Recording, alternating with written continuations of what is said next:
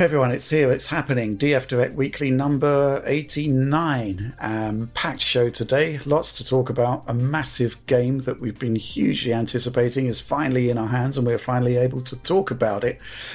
Joined by the usual panel this week. First of all, John Linneman. Hey Rich, how's it going? Good to be here. Fantastic. Good. And Alex Battaglia, a chastened and bowed Alex Battaglia. Yeah, it's another one of those weeks. Punished Battaglia. Punished Battaglia. Okay, let's kick off with our first news topic. Okay, so literally as we record this, the embargo has just lifted on the Callisto protocol. It's a sci-fi horror game that we've been massively excited by over the months. And John's video will have gone live by the time that you watch this direct. Huge amount to discuss here. John, I'm going to go straight to you on this one because, there's two stories here, right? Isn't there? Yeah. There's the story of the game and the quality of the game, which is exceptional, I would say. And then there's the issues that we've got with every version of the game other than the PlayStation 5 version. Which do you want to tackle first? Let's start with the hardware situation, I think, and then I'll talk about the game after that. This is one of the strangest releases we've had yet, right? It came in last week. The first red flag is that the version released for reviewers, maybe not a red flag, but it was essentially PlayStation 5 and then Xbox Series S and X.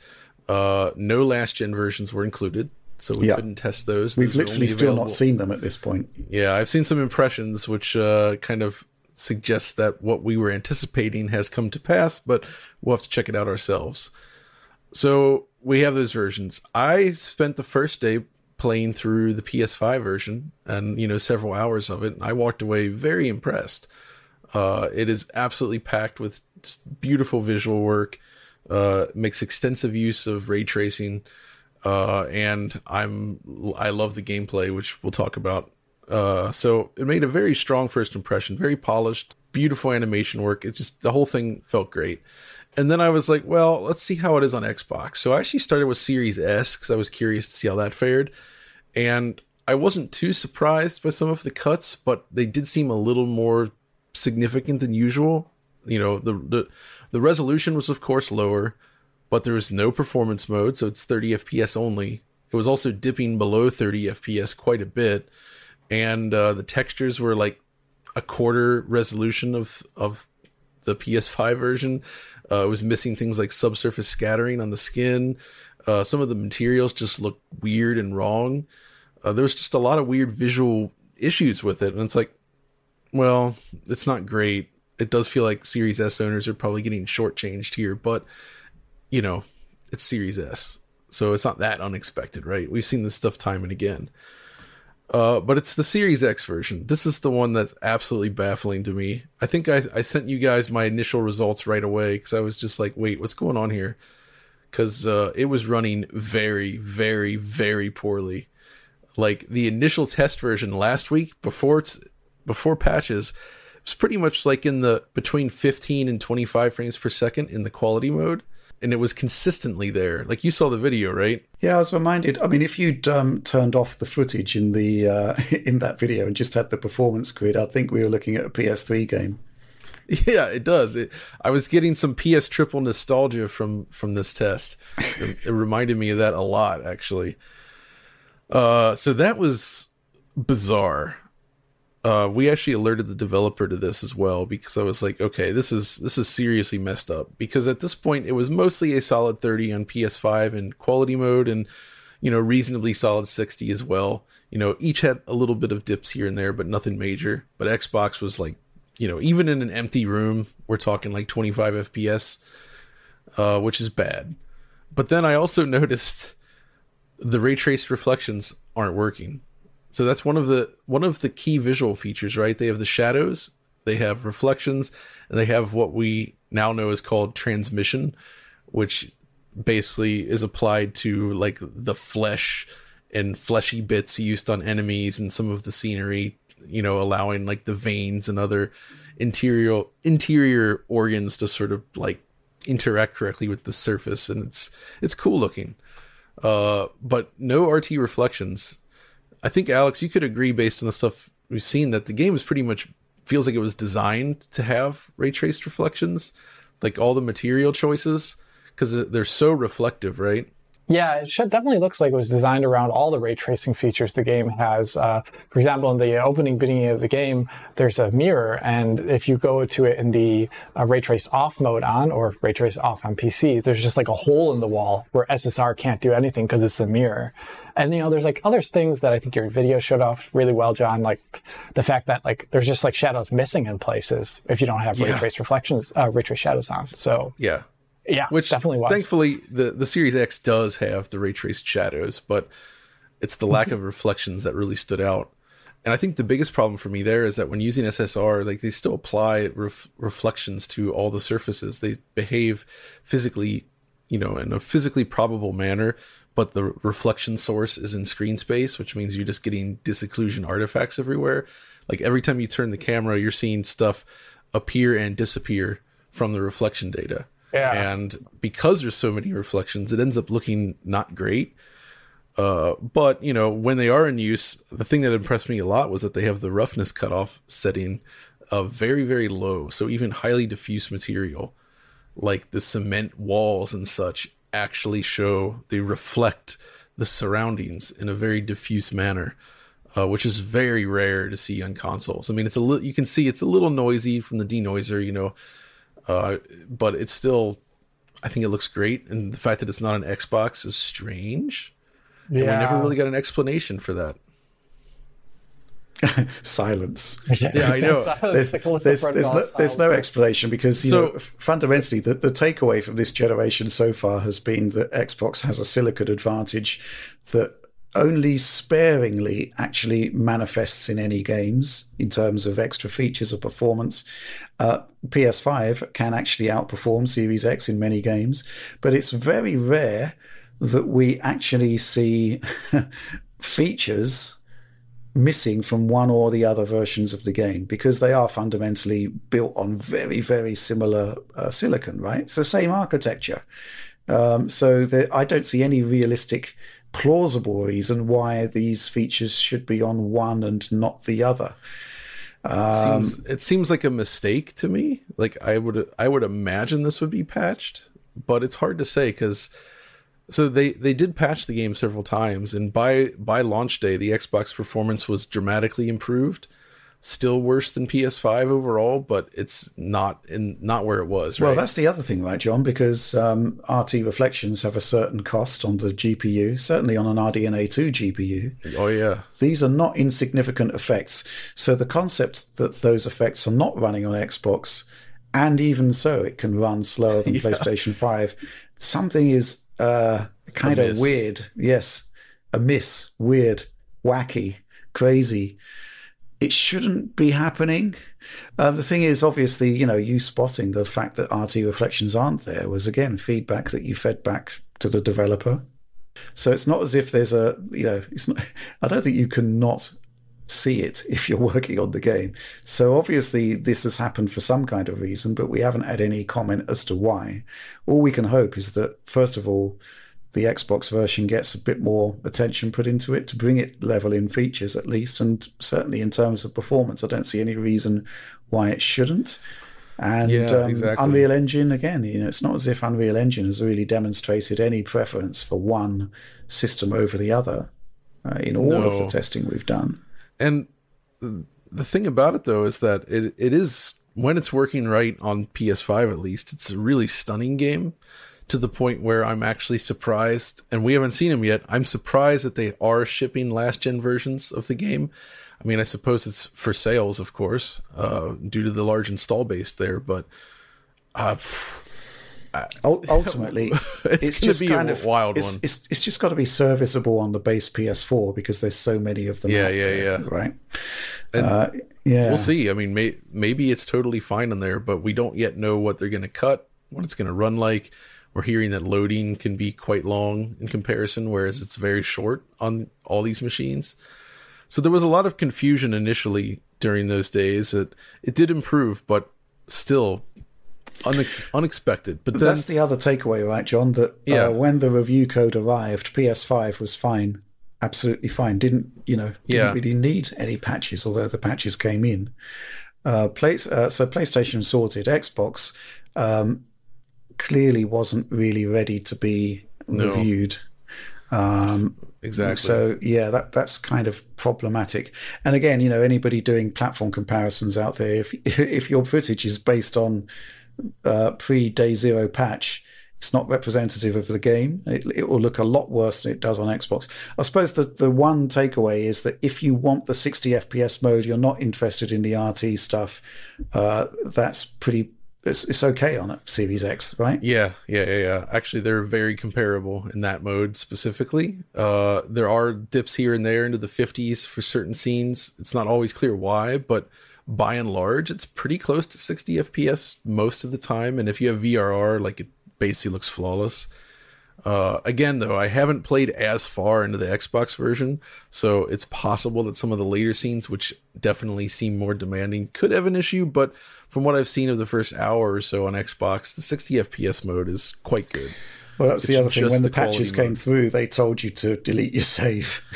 Oh, yeah, that was another thing. The notes in there said, if it doesn't fix the issue, delete your save. And sure enough, deleting my save did actually work, just as they said. It did improve things, but it didn't fix all the issues, and I had to replay through stuff again. Which I don't mind because I'm enjoying the game. It's really difficult to draw conclusions about what's going on at the developer. But we can only, within the last sort of final hours of game development. But all we can really say is that PlayStation 5 was, you had about a week with it, right? It was great from the get-go. Xbox improved during that week, but still isn't quite where it needs to be. And then we got PC literally yesterday, I think, or the day before. No, it was Tuesday. It was Tuesday that it came in. And so if people are wondering why Alex is sitting there depressed beyond tablets. Yeah, Rich, I'm just pretty depressed about this. Yeah, definitely totally checked out. The one thing I want to preface this with is that I've been worried about this happening for months. I'd written multiple times on Twitter and on fora across the web that I was pretty worried about this game having shader compilation stutter because the pre-release footage appeared to have it. And also, it's kind of the thing that I'm talking about this year a whole bunch, the last 1.5 years, whatever. So I warned everyone that this was probably going to be the case. And it turns out it is the case. But let's talk a bit about what we got. So we got that review code on Tuesday. And it's, we got it. So a bit before launch, it's pretty hot coming in. And the immediate impression when you get in the game is that it's completely broken due to the shader compilation stutter. That is happening just in time whenever something is shown on screen, something new. And it is so incessant and so large just in the game's opening 30 minutes. And I only played about an hour into the game, and it was still happening with large shader compilation times, big stutters as a result. And the thing you just got to point out is that it absolutely just ruins the mood here with this game. And I'm at a crossroads kind of right now where I don't actually know how to review games on PC anymore.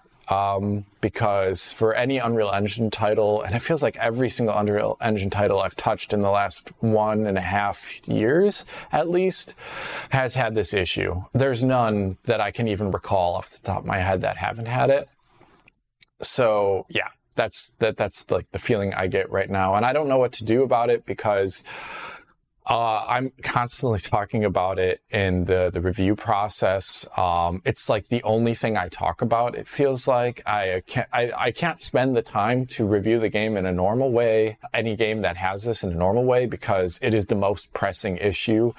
Things like optimized settings or console comparisons just don't even matter if the game is fundamentally broken on PC. Who cares? I don't care at that point. And it's also making me really apathetic towards this whole review process, and it's making my life very unenjoyable. It's so sad to say this, but this is kind of like what I'm monologuing about. And I feel like I've monologued about this so many times before, but it's like reached ahead. And if they do eventually fix this with patches, which is totally doable, from like just pure development perspective, it should be doable. I don't want to see a half solution.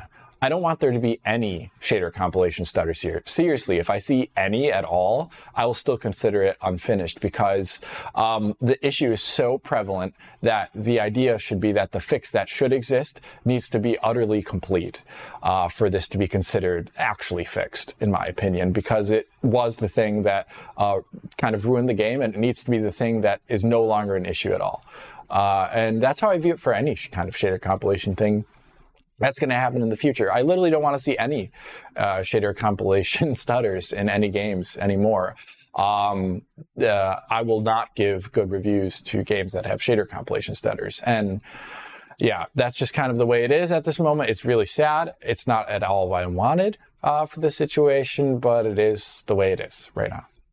I just keep thinking back to your wonderful video on Metro Exodus when it came out, and all the love you poured into showing the visuals, and that's fun content to make. And it just feels like that's not possible anymore on the PC space. No, John. Yeah, you're right. Like, this is kind of the thing that I've been talking about. It's the only thing that I'm talking about. That's why I'm monologuing like this. I talked about this at Elden Ring at launch. It's not just Unreal Engine titles technically, but it is actually primarily Unreal Engine titles. And it's really hard to know what to do about this anymore. Like I just said, like the review process is completely broken if the games that are being shipped are completely broken, because I'm not covering, like, do I cover the game at launch when it's broken? Do I wait till they fixed it in X amount of patches later on? I have to eventually move on, because if I'm spending all this time just covering a game that's broken over multiple patches, it's pretty unfair to other developers where I have a limited set of time and I have to somehow, I have to cover other games. If not, I'm just going to be constantly covering the broken ones and recovering them. And I don't want to do that. I don't want to do that. That's not the life that I want to lead as a reviewer. I want to cover games that are complete at launch, and maybe have some issues that are fixed later on, but not games that are broken at launch and I'm constantly rechecking them. That's why Elden Ring was also kind of a pain for me, because it was broken in the review process, still not right at launch. And should I be giving my time out to constantly recovering a broken game, or should I be more fair to other developers and use that time to cover games that we wouldn't have covered otherwise? And I'd rather be doing that, honestly. So yeah, this is just a situation that makes me really sad. Yeah. That's actually why the video is coming out later today instead of at embargo, is because we all wanted to wait to see, okay, is this stuff actually fixed at launch? And well, I tested Xbox again, same problem. You tested PC, mostly the same problems. And I think we have to get the word out there as fast as possible on this stuff. So, I've been thinking about this, Alex, and I think you need to produce a manifesto of best practices for technical QA for PC titles at this point, because it's not just, obviously the stutter is rendering the game essentially unplayable. Actually, before I go on to the manifesto, John, I noticed you posted some impressions on Twitter of the new Need for Speed. Yeah. And, saying it ran pretty well. And somebody piped up saying, well, great, it runs on your PC that's got $3,500 worth of kit. But the point is that the shader compilation stutter, it doesn't matter. I mean, as Alex has demonstrated with a 12900K and a 4090, it doesn't matter how expensive. You can't buy your way out of this problem. This is a basic technical issue that the developer has to sort out. So yeah, I think going back to the manifesto, it's like, what do we want from a PC game? What is the basic technical criteria for competence? It's literally that bad at the moment. what is the criteria for competence. And the Callisto protocol has a couple of issues based on your comments that I noted down, Alex. Obviously, there's the shader compilation stuff, but then there's this whole thing which only a few PC titles do, but when it does happen, it's ridiculous. The concept that changing a setting requires you to reset the game. It makes actually tweaking the experience impossible, basically. Yeah, Rich, that is actually not the only problem. Like you were saying, so in this game, when you get into it, there's definitely options you can tweak, and it seems like there's quite a few. They're nested really poorly in the menu. Like each setting group has its own sub-menu, which makes tweaking even outside the game not too great. And there's an apply button that you have to hit and hold for a while. These are all not very good UI decisions. But the worst UI decision is, of course, the one that makes the game, in my humble opinion, pretty untweakable, is that when you are in game, the only option that you can seemingly change is resolution and some stuff regarding monitor sRGB type and maybe HDR, but nothing that actually affects performance other than the resolution. So that's a pretty big issue. And yeah, I mean, I can't actually even remember the last time I saw this in a game. It's so rare to see because it makes the game really untweakable. It's only meant for people like me. I'm one of the few people on earth that actually can tweak a game if it has this, because I can sink the time into it for a video, even though I don't want to. I really don't want to. I find it really user hostile. But yeah, that's the way it is. And okay, so that's the one other problem. Maybe it's been in other games before that you can't tweak settings. I actually can't remember. It's been a while. Yeah, so that's the way it is. But another issue that the game has, that it seems this is an Unreal Engine issue, and it's probably related to whatever they did behind the scenes in developing this game, is that the game doesn't seem to, or Unreal Engine titles in general, quite honestly, don't seem to scale on anything more than 6 threads, 6, maybe 8 threads. And those threads that the game is using are not saturated fully. There's 1 or 2 threads that are pretty saturated, and then the rest aren't. So you could be sitting really CPU limited in the game, like I showed in the video, on a Ryzen 5 3600 at just above 60 FPS with RT off. But then you look at your core utilization and you see that only 2 cores are really being used. The rest are kind of just floating.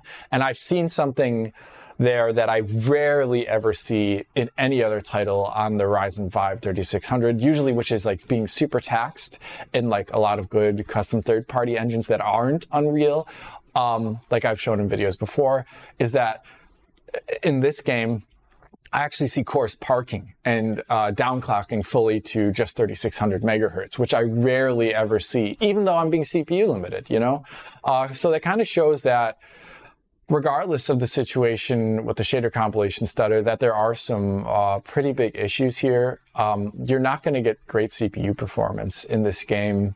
And I think that's why we saw a couple of posts online about people changing FSR settings or changing resolution and not seeing performance increases. I would imagine maybe some of that's menu bugs with the setting not applying. But another aspect could be people are CPU limited.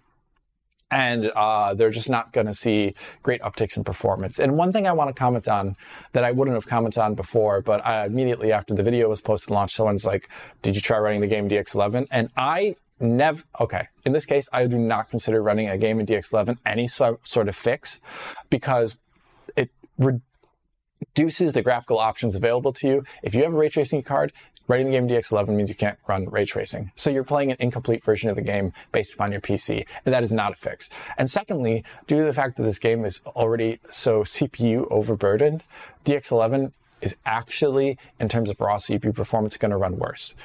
And that is not an alternative that I find at all reasonable. The game should just be fixed. Alex, I'm genuinely worried for Unreal Engine 5 games at this point. We know that it can exhibit many of these same problems. And I feel like I don't know how you solve this, because Well, that's fine. There are features that they're adding to the engine. I know that's the thing though, but there's still the developers themselves have to do a lot of legwork. A lot of the most successful attempts at sidestepping these issues involve basically limiting shader permutations, and a lot of this stuff requires the tech art team and the artists to basically be on board from the beginning and not go too crazy with that stuff.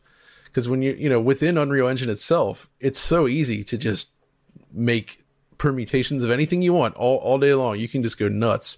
It's like, oh, I want this to be a little different. I'll just drag and drop this here in the blueprint, and bam, we got some new material or new effect, or there's so much of that. It makes it so easy to do from an art perspective, but it's so rough when it comes to performance, especially with this compilation issue. So like Epic, I think, can do a lot to help with this, but I don't think Epic alone can solve this, because it's not like, Unreal Engine is extremely flexible for a reason, right? But it requires, good practices from the development side as well. Well, yes. Obviously. It's like every single time we stop a sentence here, it's just like silence, because we're still kind of aghast that this happened a little bit. The reason, quite rightly, why you're aghast is because you cannot not see it. Yeah. You cannot you cannot power past it. You can't come up with the excuse that, okay, the QA team were running 4090s or whatever. Likely they weren't, first of all, and secondly, even if they were, it wouldn't help. Doesn't matter, yeah. It's incredible. It's remarkably how this is considered okay to ship. It's not okay to ship. That was indeed my point when posting about Need for Speed, was that, yes, it's a powerful machine, but that doesn't mean anything with a lot of these PC ports. You can't power through it. Not these days, no. It's Need for Speed, by the way, is actually a solid port. I don't know how it scales on lower end hardware, but on this system, it runs like an absolute dream. There's zero stuttering in my case. It loads quick. It runs like perfectly. It looks beautiful. I like it a lot so far. So I'm really impressed with That's really good to hear. That's great to hear. Okay, anything more about the Callisto protocol? Because what's happened here is the inverse of your video, John, where basically you spent like 25 minutes talking about how great the game is, but then sort of bemoaning the ports. We've spent 25 minutes bemoaning the ports. And now we can maybe talk about the game itself just quickly. Yeah. Anything to add to your I do video? want to talk about this a little bit, because the reviews came out and they're quite all over the place, and some of them are exceptionally low, which kind of takes me back to the old Alien Isolation super low score and IGN situation. And games like this, I think, are really tough to score, because there's definitely going to be, it's not going to work for everyone. Some of the decisions they made, I think, make this game. So I've described this as well. One of the key words used to describe God of War, Ragnarok, during development, they really mentioned this a lot, was it's a frictionless experience. It's a game that's designed, and maybe this is the way to do it, I don't know, but it's not, I don't think every game needs to be this, but it's a game that you can play through, and the game is always ensuring that players don't get stuck or have too much trouble. All the edges are smoothed off just enough to make sure that you're just always making forward progress, right? And there's nothing tricky about it as a result. Every puzzle is basically solved for you before you even solve it. The combat loop never gets that brutal. You never don't know where to go. It always tells you exactly where to go next. And a lot of games are like this these days. There are ways to do this in a way that appeals to everyone, like where you go in the opposite direction. Like I think Elden Ring is a good example. And one of the reasons I love that game is that it doesn't really guide you, but people found it super compelling nonetheless. The Callisto Protocol, though, it's not an open-ended game, but it's a good level of linearity that I kind of miss these days. It reminds me in a sense of Doom 3, which is a game I'm a huge fan of, in that you have a series of different areas and you're always moving forward, but each area you spend some time in, you're not explicitly told what to do or where to go. You have an idea of where to go, and you'll see like, oh, I need to get through this door, or I need to do this thing. But the game isn't like, oh, go do this thing. Here's an arrow. This is the thing you must do. So you actually have to explore, find supplies, and deal with enemies that are often challenging. And that's The other part is that the game is really hard, like shockingly difficult at times. And that does not appeal to everyone.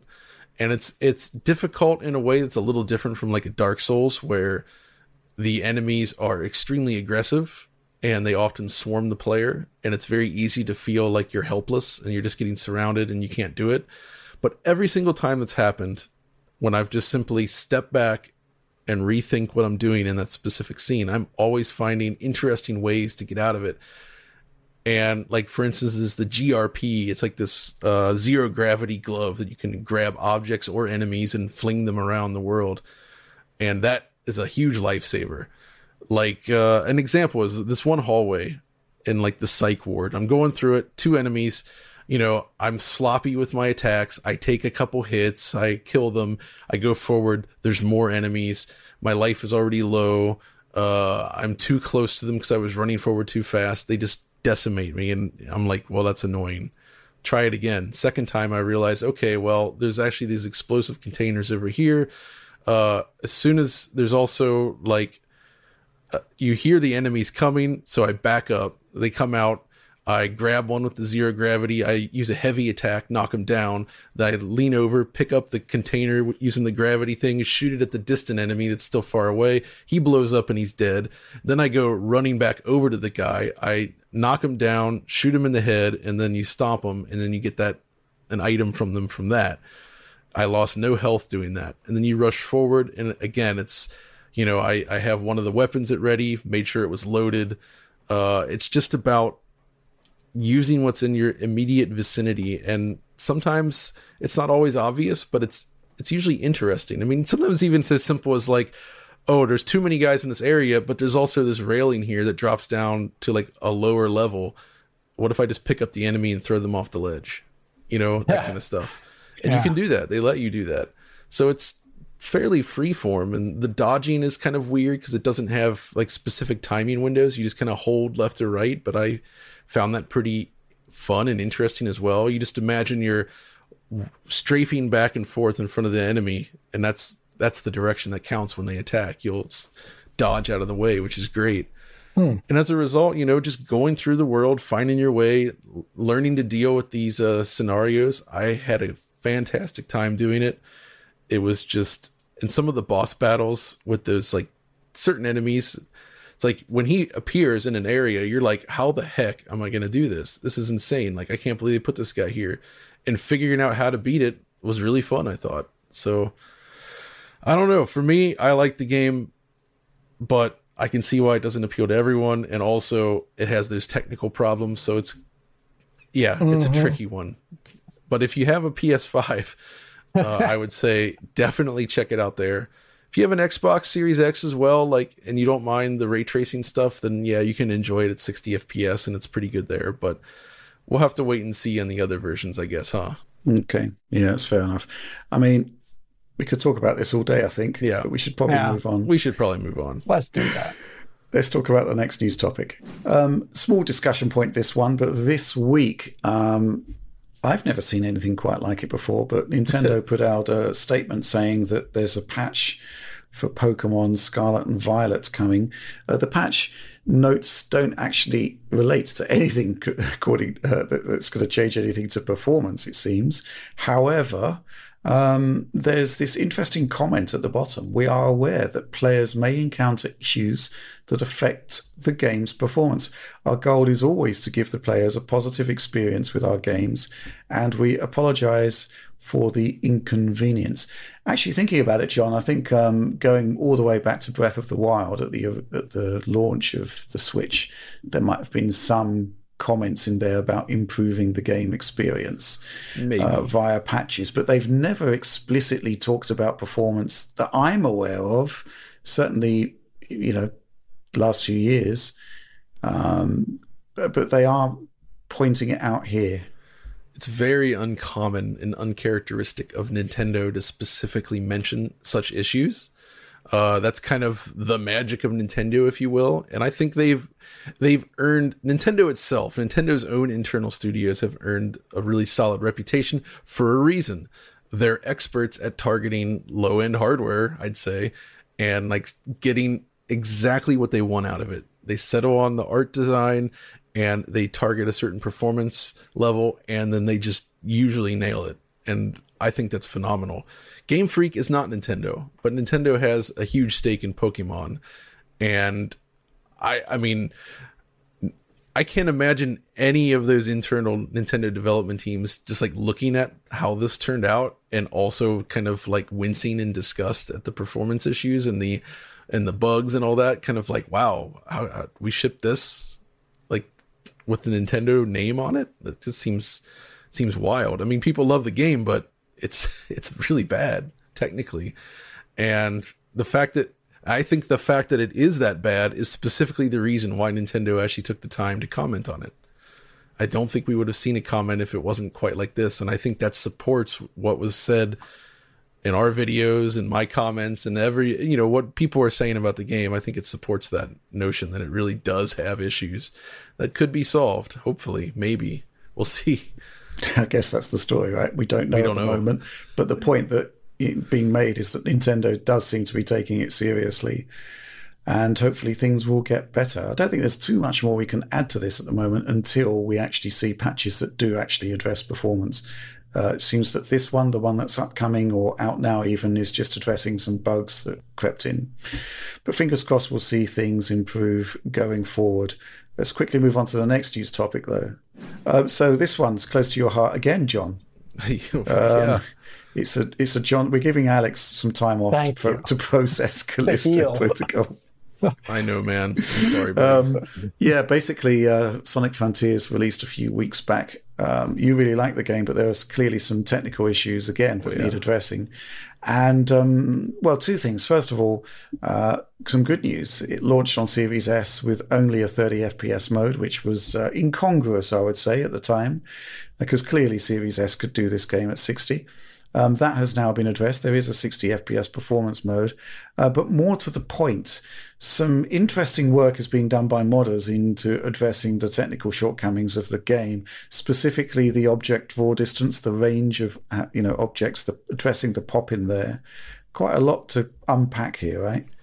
Yeah, so from what I understand, the way this game works is that every individual actor or object in the world has a range in and out value that sort of defines when it appears within the camera view. And so they were, I guess, setting this per object, and that's why it was a fixed value across every platform, so even on the PC, you couldn't improve it within the game's own options. Well, somebody seems to have found a way. Is this Dia the Proj, I guess? That's maybe how you'd say it. Yeah. Yeah, it's like Death Project? Death Proj. Yeah, okay. I don't know. I'm not good with these hacker aliases. I'm sorry. I apologize. Yeah. He figured out a way to sort of multiply this value for the complete set of objects on Kronos Island by 3.5. And boy, does that seem to fix this issue. It looks fantastic with this. He posted a video showing this running with that issue solved with this new fix. And yeah, it basically does seem to eliminate most of the pop-in or drastically reduce it. Obviously, this is a PC thing, but this is kind of what I alluded to in the video, that, I hope the PC modding community can come up with a fix for this. And it seems that we're on our way towards that right now. So that's great news, because Sonic did not suffer from shader compilation stutter. It actually ran completely fine. They're also working to uncap the frame rate, because it was capped at 60, annoyingly, and there is work being done there as well. But this is a game that feels like the PC modding community is just coming in, and they're just going to clean up all the issues, and we're going to have this like really nice, polished, perfected version of what I think's already a good game. So there's blame being laid at the Switch. I heard that. This comment, again from the same developer, the Switch set data has no difference between the range values compared to those on PC. So we can very much so assume that the Switch version of the game is, that phrase, holding back every other platform with how they had to optimize object ranges for that. It's not an engine issue. So, we can file that under not great. This might be, we don't know for sure, but based on this evidence, it does actually seem like this is one time where we can actually have an example of, yes, this game was held back by this hardware. And it has nothing to do with hardware performance or anything. It just seems like it was easier for the developers to set this value once for every platform and then not touch it, which is kind of weird, but so weird. Or to put it another way, it's too big for Switch. It's too big for Switch. It clearly is too big for Switch. So it had to be downscaled for range values. Gosh darn it. To 0. But, hey, I'm happy to see this, man. Because I like this game a lot. It's good. Yeah, it is kind of baffling, though, why there couldn't have been different range variables for each version. But yeah, what? I don't understand. To me, that reeks of them wanting to like minimize potential issues during the testing process or during development. Like if we just use a fixed value, it's easier for them, which I kind of maybe get. But yeah, because variable for distance has never been done before. I know for this engine. I don't think so. Yeah, it's true. This engine, I think, has always had fixed draw distance values on every platform every single time. So good. It's just that this is the first time they've done like these open world-ish environments, right? So it's extremely egregious in this case. I think the solution should have been, like, I don't know, have a data set for every non-Switch platform and then have a specific set just for Switch. Like, don't drag everybody down into the mud because of the Switch. Well, again, it is kind of conjecture and theory, but it is. Yes, that's true. Mm-hmm. The evidence is compelling, shall we say? Indeed. Okay, let's move on to our final news topic. Not so much news, but more a trailer that we saw on IGN. John, every week I put a list together of topics on the docket, and then we sort of, just before recording, decide whether we're going to talk about them or not. But this one, it just says, I am Jesus Christ, prologue.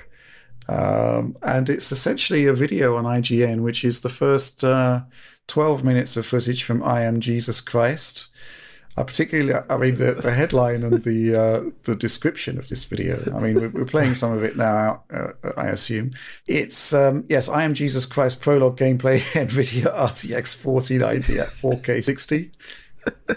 The video description. The I Am Jesus Christ prologue demo is here. We got our first look at gameplay. Join Jesus as he tells his mother Mary about his search for John the Baptist. Captured on PC using a 4090 graphics card, we set everything to the maximum settings as Jesus would have wanted. Well, the problem, Rich, is that even at maximum settings, it kind of looks worse than Assassin's Creed 1. Yeah, it's really weird looking game. Well, it kind of looks like if Assassin's Creed 1 was running on the Origins engine and looks worse. Yes. That's kind of what we're getting here, to the point where, hey, maybe we need to reskin Assassin's Creed 1 into a biblical Jesus game. Jesus simulator game. Without well, we'll leave the assassination, the murder to the end, obviously. Yeah. Well, unfortunately, spoilers. Yes, narrative spoilers there. But I am intrigued by how this, what do you do in I Am Jesus Christ? What engine is this, I wonder? I don't know. I'm getting Unity vibes. What's that? I'm getting Unity vibes, actually. Yeah, like it doesn't look Unreal for sure. Yeah. But it's probably Unity. It's not the Halo engine. Yeah, No. they brought slip space for this one. Yeah.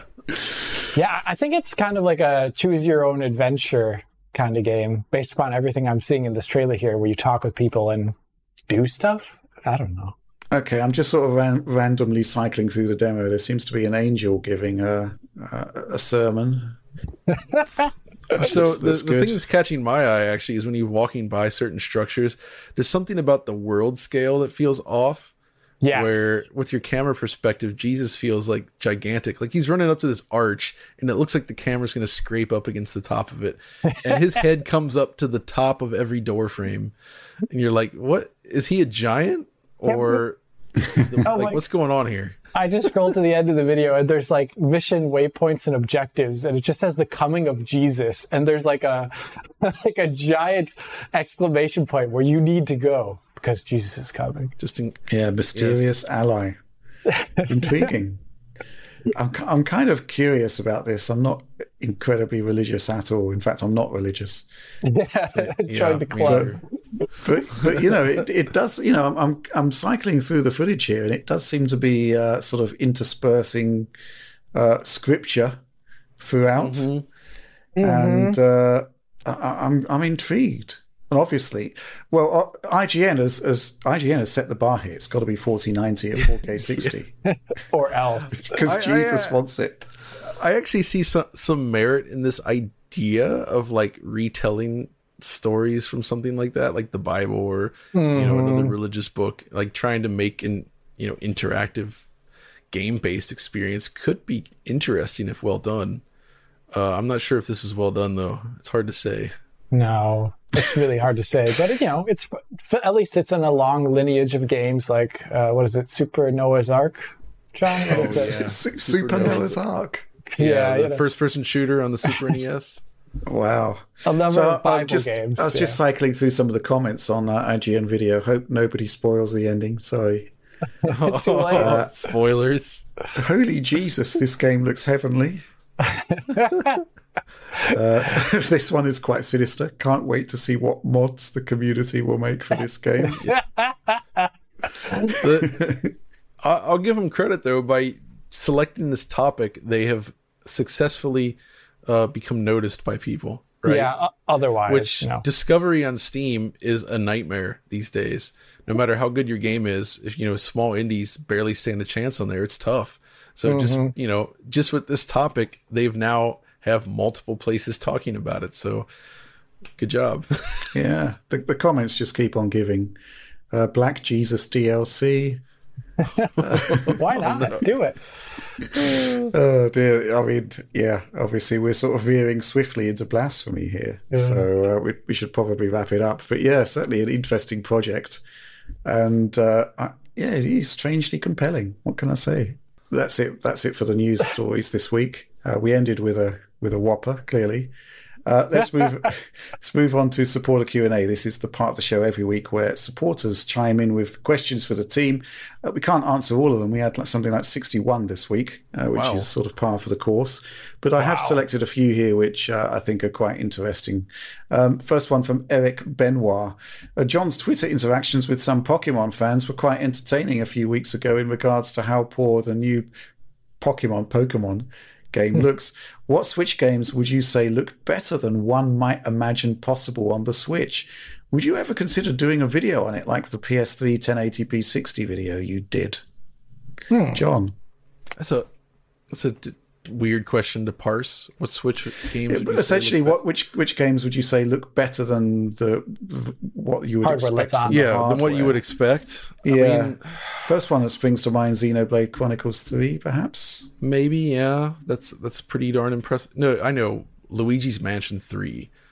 That thing is incredible looking. Like it's legit beautiful, and I feel like that's a game you could just drop it on any other platform right now, and it would still look quite nice, I would say. So that's definitely at the top there. Metroid Dread, actually, especially when playing it in portable mode on the OLED Switch. It's 720p native, so it's proper. It targets the right pixel resolution of the screen, and it just looks so smooth and sharp. 60 FPS. The art's so well done. I mean, it's genuinely shocking to see how good that game looks in motion, I think. That always impressed me. I mean, I would still go back to things like The Switcher, Witcher 3 running on Switch. Like, it's not amazing looking compared to other versions, but it's pretty darn impressive. And I think that was Saber Interactive that did that, who also did the Crysis stuff, which I would also argue the Crysis games on Switch are pretty stunning to behold, because Switch isn't exactly that much more capable than like an Xbox 360, right? But those games run a lot better than they did on 360, and they look a lot better too, including with the Svogi even, which is nuts. So like, hats off to those guys, Crytek and Saber. They did a good job there. Yeah. What, any other games spring to mind, you guys? I mean, even though it isn't a Switch game, I do think Breath of the Wild is perhaps the best looking game on Switch for my money. Just because I think the art style meshes really well with the, general, it keeps within the low fidelity of what the platform can do. Yeah. And it's originally not a Switch game, which is funny that I'm saying that. But, I think it holds up incredibly well. Looking at Oliver's video when covering Pokemon, him going back to that and showing that off was just like, wow, that still looks really good. Along those same lines, the Breath of the Wild has all those physics interactions and systems-driven gameplay. Like, the grass can catch on fire and spread like Far Cry 2. All these objects have actual physical properties. You can tumble down mountains and things have correct buoyancy. And there's just lots of different systems that all work together where things in the world behave as you would expect. Mm-hmm. And it's really surprisingly robust. Okay. That's definitely up there. Yeah, the id Tech games, obviously. The thing is that I guess the problem with the question is what Switch games would you say look better than one might imagine? And we can imagine quite a lot, to quote Han Solo. And we have actually had our expectations exceeded, I think, by some of the ports that have been done there, which I think have been quite remarkable. But yeah, it's quite interesting that we go back to Knights Nintendo. on the Switch. Yeah, what if? Come on. Yeah. Okay. Yeah. I think we should probably draw a line on that one. Next question from Mendo Shitaro. Given the success Valve has had with the Steam Deck and Proton, is the time right for them to have another crack at Steam machines, Alex? I guess I would say so Steam Deck fulfilled a niche. It was like, PC gaming is so great, but what if PC gaming was also portable and a little bit more intuitive? Yeah, that's great. Would Steam machines fulfill another niche that is not currently filled elsewhere? And I'm not sure it really would, because it would require at least, to follow the Steam Deck model, one base level of hardware, apparently. For the benefits of Steam Deck to come about. The reason why the games run they do is because it's all kind of curated to a certain degree by Valve, making sure that they run a certain way. And the entire interfaces as well too. It's all curated about that. The entire ability to sleep, things, it's all based upon the design of the Steam Deck. I don't think they automatically translate over to a Steam machine necessarily. And I don't know if this is the time to do that. I think that has an interesting practical application, though, if there could be a PC, junior PC, PC Junior. Your first starting PC could be a Steam machine where you don't really have to worry about drivers and issues because they're all sorted out by, Valve HQ, who then just ships an update to your Steam machine. I kind of like that as an idea, but I don't know if there's really a place for that market. I say bring back the PC Junior branding. Yeah, thank you. Thank you for PC Junior, yeah. PC Junior. I think the point is the strength of PC is the diversity of hardware, right?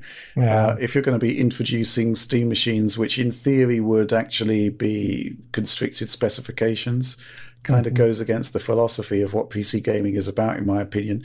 And I actually think Steam Deck actually adds to the variety of PC because it's essentially trying to do something that hasn't been done before. It's right. Trailblazing, other products. Handheld PC gaming is now actually something that is considered viable with decent results. Although I haven't played the Callisto protocol on it yet. I'm going to load it up. So, yeah, I think the Steam Deck is something quite different to the concept of a Steam machine. And Steam Deck works, and Steam machines I don't think they'd ever go back to trying it again, to be honest.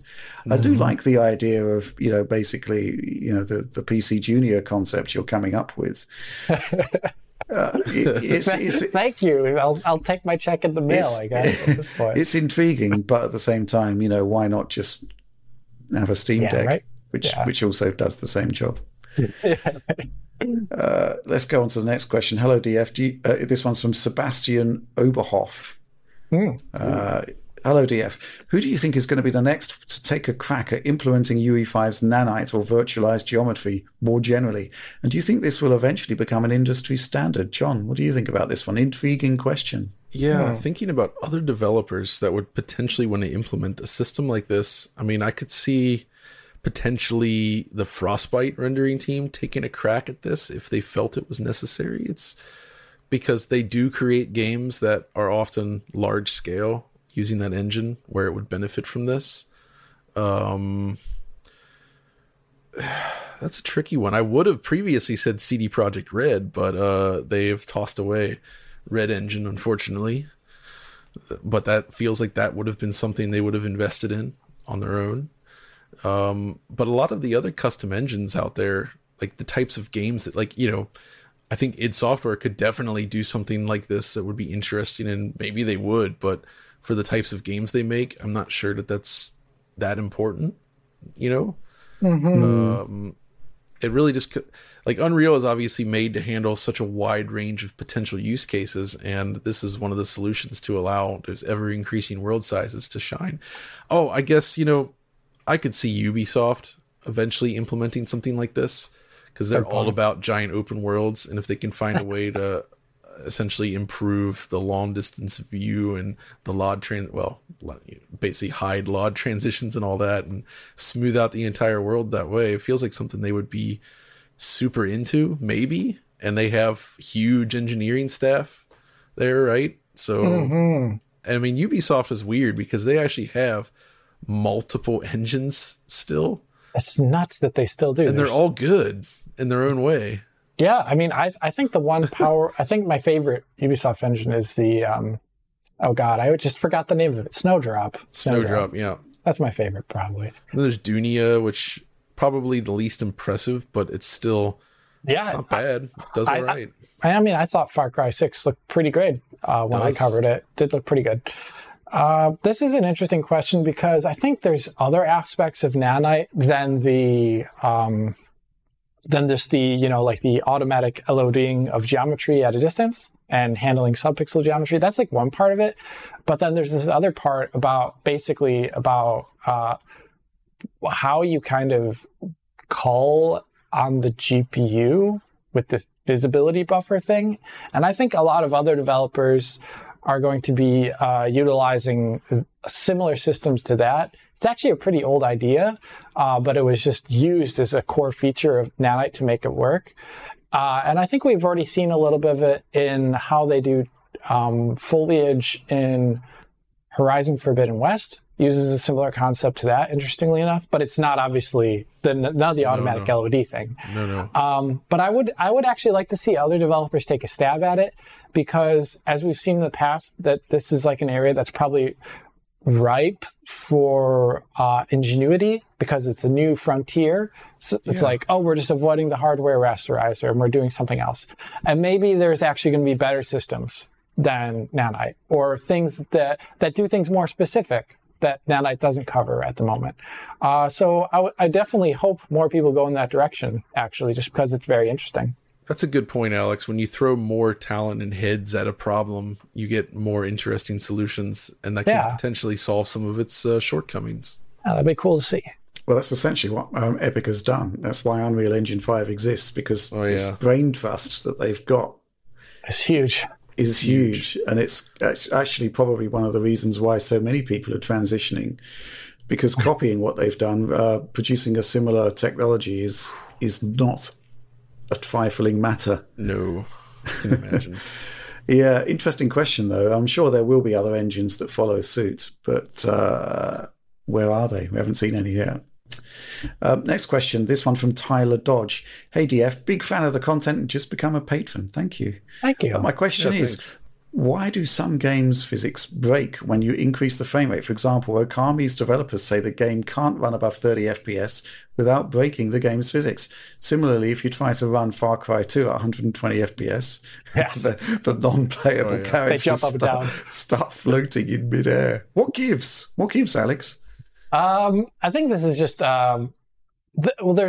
if you're trying to make a balanced system, there's like, just let's pretend you're a game developer and you don't care about systemic stuff in your games. Everything doesn't need to be done. If you just want a controlled system with controlled values, fixed values at a fixed frame rate actually does make sense, especially if you're developing for one platform where you know what the frame rate target's going to be. And that's kind of where it is. It's like a legacy thing at that point. It's like you're targeting something. Another reason why you'd want to do this is because if you're using floating point values and you're targeting multiple bits of hardware, or, floating point is, has issues or something like that, you could actually have issues where, when you try and make, what is the term?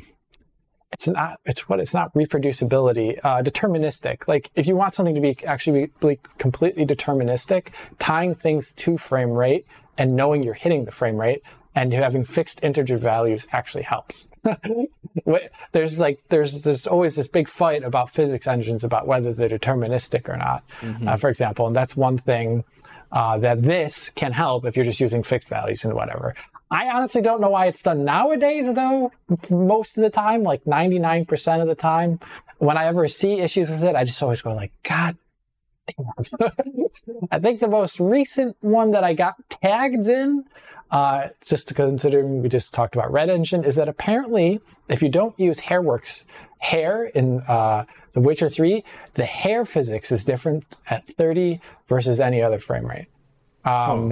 Yeah, like it bobs up and down more versus at other frame rates, which we've kind of seen, I think, in Final Fantasy V. Didn't you have it in Horizon? On PC? Oh, yeah, Final Fantasy 15, I mean, sorry. Yeah, and it was in Horizon Zero Dawn at launch. It was definitely there at launch. It was really, maybe it's still also in there. I can't remember. This is also true of Sonic Frontiers, by the way, on the PC.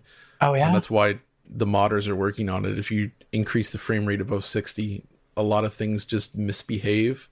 Like events don't trigger right, boss battles can become unwinnable. Stuff sort of falls apart, and they're trying to smooth out the reasons for it. That's interesting. This problem, though, this is actually the root of all the woes that Richard had to face back in the day with PAL, 50 hertz consoles. Right. And back then, though, there were actually legitimate reasons because, you're working with much less capable hardware. You can't do big floating point numbers and all kinds of crazy mathematic operations. It has to be hard coded and done in such a low amount of space. You got to minimize the number of bytes you're using just to do these characters, and you can only perform certain operations at a certain speed. And usually between when the frame finishes drawing and it starts drawing the next frame, you have a few cycles to perform some arithmetic there.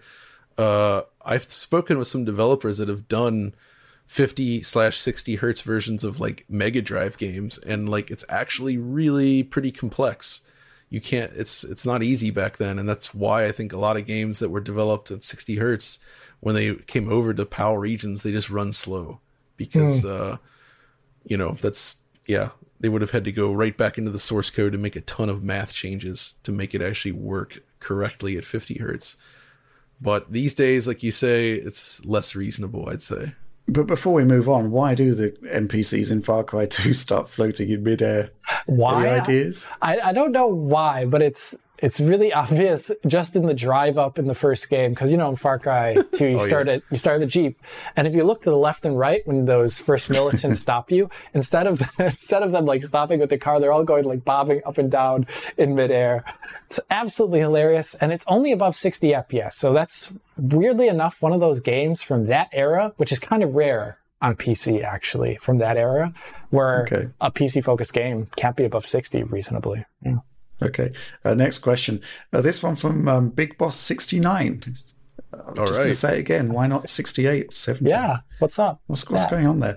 Do you guys think NVIDIA would stoop as low as to offer technology such as DLSS 3 as paid subscription services in the future?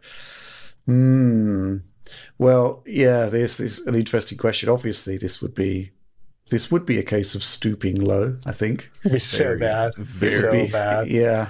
There's kind of like a re-architecting of price points in the PC graphics space at the moment that really isn't great, but this would be on another level completely. I don't know. Alex? I can't imagine it now, given the market forces at play and the incentive. would be there has to be someone gullible enough to buy it. And well, NVIDIA do have a subscription service. It's called GeForce Now Cloud Streaming, which I think is right. fair enough. But, actually locking features behind a subscription. I mean, we've seen there was a thing this week or last week even about Mercedes. Yes. And I think BMW are doing it as well, yeah. subscribing to gain access to features on the car that are already there. That's not great. I don't think they would stoop so low, but, who knows what's going to happen. This would be a really bad idea, and there are far better ways to do it. I think there is actually something, a kind of... I'm not into subscription features for hardware. I'm okay with hardware unlocks. So let's say you could pay, I don't know, X amount of dollars to unlock more of the CUDA cores on your GPU. It would be a one-time purchase. Possibly that would be okay. But beyond that, I think we're on super, super dodgy ground there. And I hope to God we don't see it. The problem being that paid subscription services are on the up, right? And I think the key point, though, is that all of them have to offer value. And you can't offer value in a way that actually is actually about subtracting value for most users. It just doesn't work. I feel like the big elephant in the room here would be, how do you even would developers want to implement this anymore at that point? How would you implement it in a way where you have a paid feature that you supposedly have to pay NVIDIA for, but then it's implemented into somebody else's game? Do they get a cut as well of this? Like, what incentive do they have to even do that? Like, it just feels like this would just be such a huge mess, when in reality, what they're doing is basically, these features are effectively locked behind hardware. And it's usually because the new hardware has new features that make it not possible to use on older cards. But, the whole point is they want to sell cards, and these new features come out, and it's like, hey, we have this new feature, go buy this card so you can use it. To then lock it again behind a second door would be insane. It'd be brutal. I don't think so anyone bad. would want to do this. Yeah, I was going to say this could be the Kelvin timeline of PC gaming, but having seen Callisto Protocol. Well, maybe they could sell a stutter-free... They could sell you a shader cache for your machine. It's like, spend $10 and we'll pre-cache everything. We're going back to your the hardware. Going back to the shader butler, though. Which is the only solution to the problem at the moment, which is kind of nuts. Let's move on to the next and final question from Who the Hell Am I? If you were Phil Spencer and could make the decision to bring back an inactive Activision Blizzard IP, which would it be and why? John? Ooh. Okay, I have a few ideas. You do? First, so Interstate 76, remember that one? That was good. They tried to do Interstate 82, wasn't as good. I want to see Interstate 99, where it's like, Future? It's the same concept, modern game though, but it's set in 1999. Oh.